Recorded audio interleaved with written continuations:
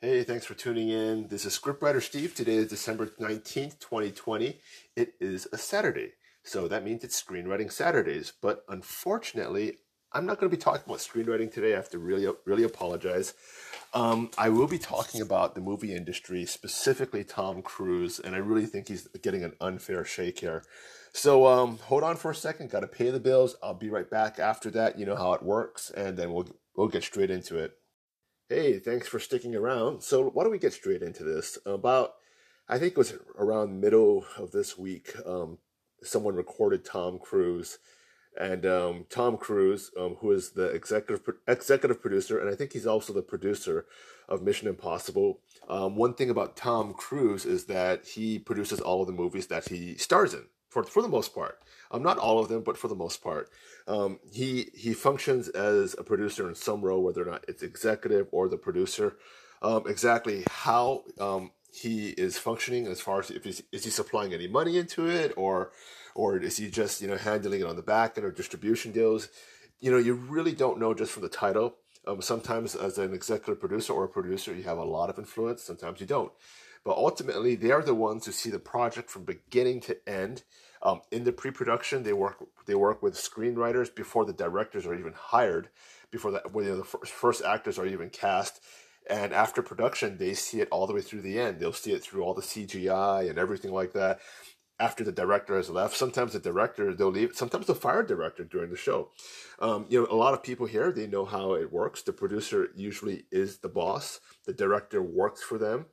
And when you create a movie, there are so many personalities involved. The stress can be so high, especially when your own money is on the line. And so movies and movie sets, there's a lot of times, there's a lot of egos involved. There's outbursts on the set. I've never worked with Tom Cruise ever in my life, but from what I've heard with people who have worked with him, this man is an extremely nice person. He is extremely nice. And you can't say that about a lot of people. You can't say that about Steven Spielberg. He's an extremely nice person. If you don't know Steven Spielberg and you meet him in the grocery aisle, he'll strike up a conversation with you for hours. I'm not even kidding about that. So he has a handler, like a secretary, who makes sure that Steven Spielberg doesn't meet anyone, because he'll treat you like family. But Tom Cruise, he is a class act. He'll treat everyone well, down to the PA. He'll get to know them, and he'll be very honorable with them. I've heard some stories where he played after wrapping up on the set with all the extras. He played games of flag football just to have fun with them. So you don't get that, but with a lot of people, especially Tom Cruise, who is a celebrity within a celebrity world. Now, that outburst which he had, he started the backstory to it, that I'm hearing, and this is all I'm hearing from the internet, not firsthand experience, so it's all hearsay, is that I guess Mission Impossible is shooting in the middle of an epidemic, and this is it's very, very risky. So how we have football and all those other sports going on. If you have an outbreak on the set, then you will have to close down production, and then when you close down production, all of a sudden this it just multiplies your budget, and you're always like under this, this threat of being closed down every single day, because COVID is out there spreading and the vaccine is just coming out, but they're still shooting Mission Impossible with or without the vaccine. So Tom Cruise is out there. He's taking every precaution possible, wearing masks, having everyone social distance, not having those after parties, and just having the people who have to interact with each other. And he got very mad at a few people who were standing too close to each other. And he basically blew his top. And he was out there saying he's on the phone every day with insurance companies, with production companies, and with Hollywood. And they're looking at him as the role model to see if we can actually shoot and open up the industry. Because a lot of people depend on this, on his production and a lot of other productions to work. I mean, and that's 100% true. So every precaution should be, followed. Now, again, I don't believe in masks. I don't even believe in social distancing, to be honest. I mean, but I do know when there's COVID out there, and there's, you don't want to take the risk out there, and this thing could spread very, very easily. It's not fake.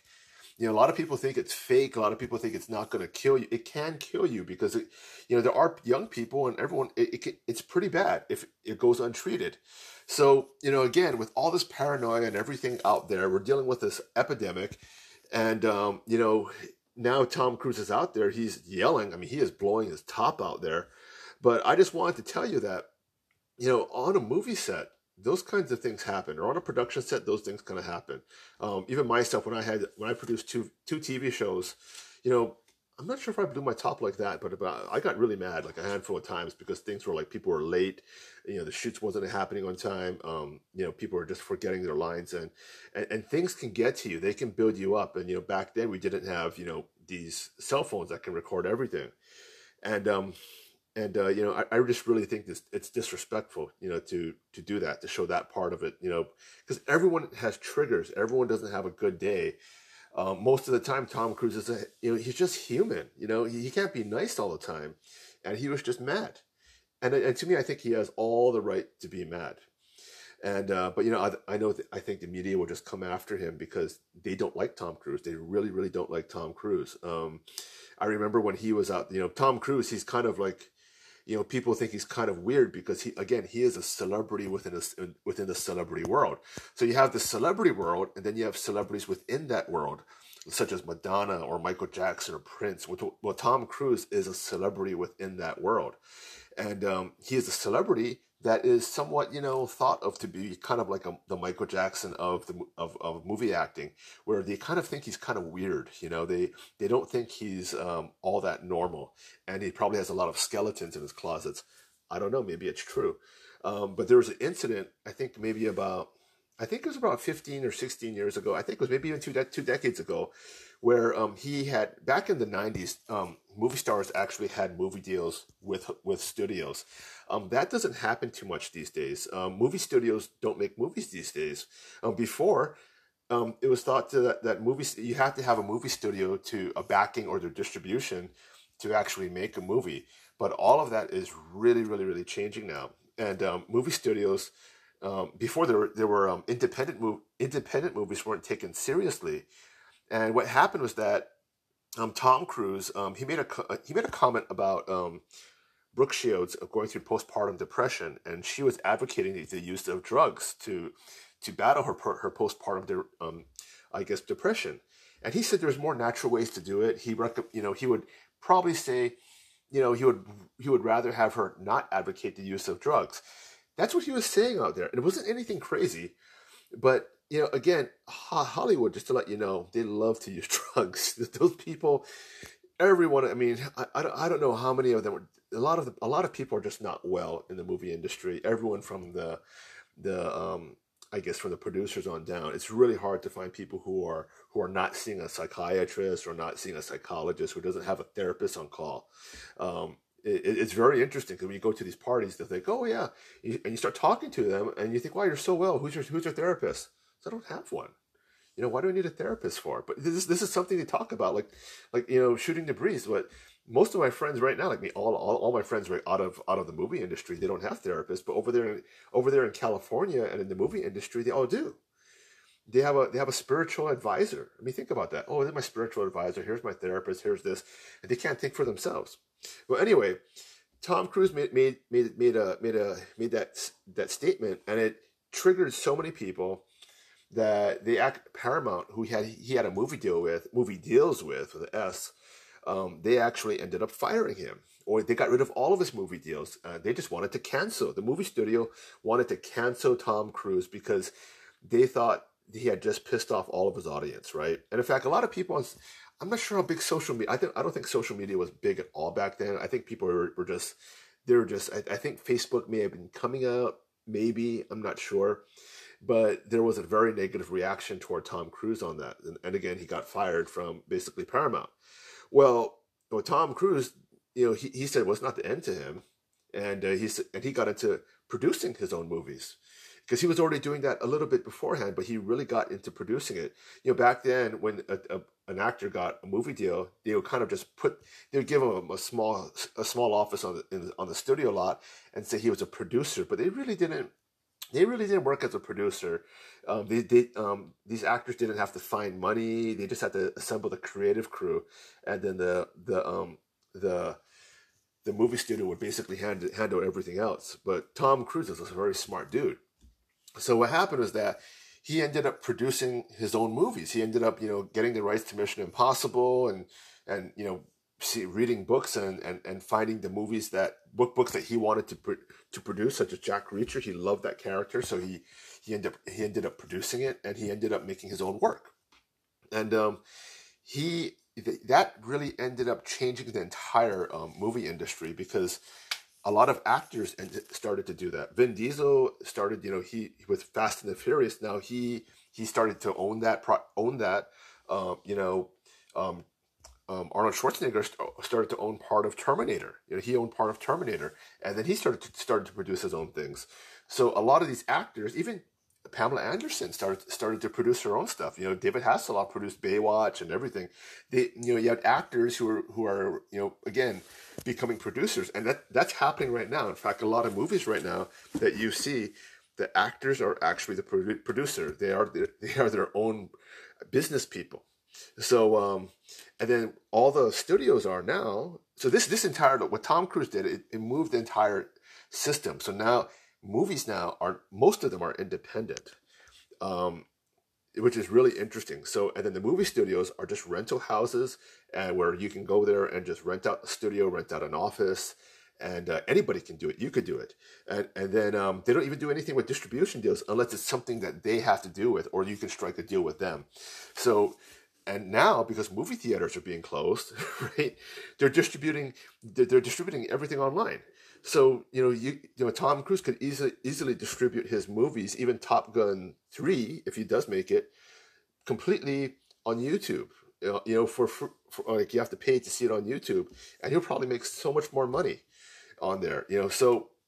Then going through the studios, who knows what will happen to the studios, because, they were making a lot of money because they had really good relationships with AMC and Regal and, all some other theater chains, but those theaters are all going out of business.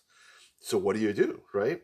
I mean, they're releasing Wonder Woman on HBO Max on the same day that it's hitting theaters. So it's not going to be hitting a lot of theaters. They're releasing it for free on HBO Max. This is a movie that they wanted to make so much money on. So again, so Tom Cruise is in his producer role, and then his money's on the line. He doesn't want it to get shut down, and he just blows his top, and that's it. That's all what happened. He just blew his top. Somebody recorded him, and now they're going to try to demonize him. But you know what? Again, it's just Tom Cruise having a bad day at the office. That's really all it is, and it happens so much in movies. I mean. To me, it's incredible that movies even get made, because it's like so tough.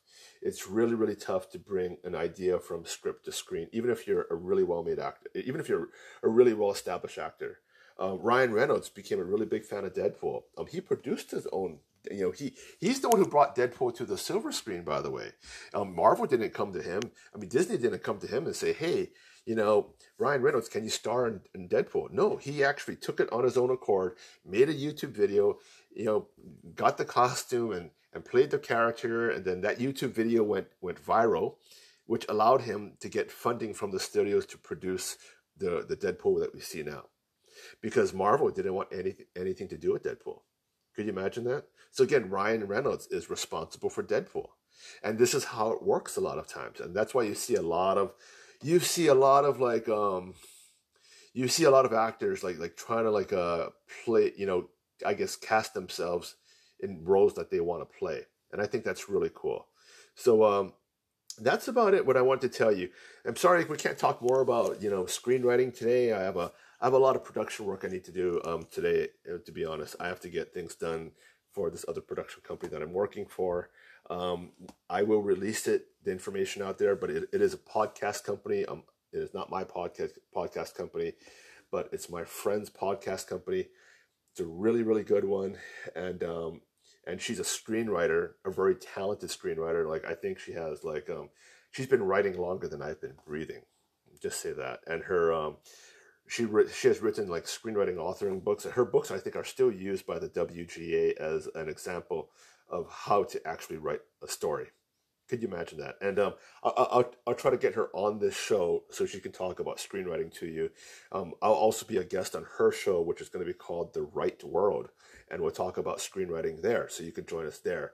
But I'll release more information when I can. I'm hoping I get to release it on Sunday, but I need to get stuff done by today for her website and all some other stuff. So, and I'm working on, when you're a creative person, again, you wear a lot of hats. You wear a lot of hats. So that's about it for all. That's about it for now. Sorry about that, and I will catch you around. Thank you for listening. If you like what you hear, please subscribe to me. I'm on Apple Podcasts. I'm on Google Podcasts. I'm on Spotify. Just look for Barbecue 2 Movies, and you'll find me. Thank you.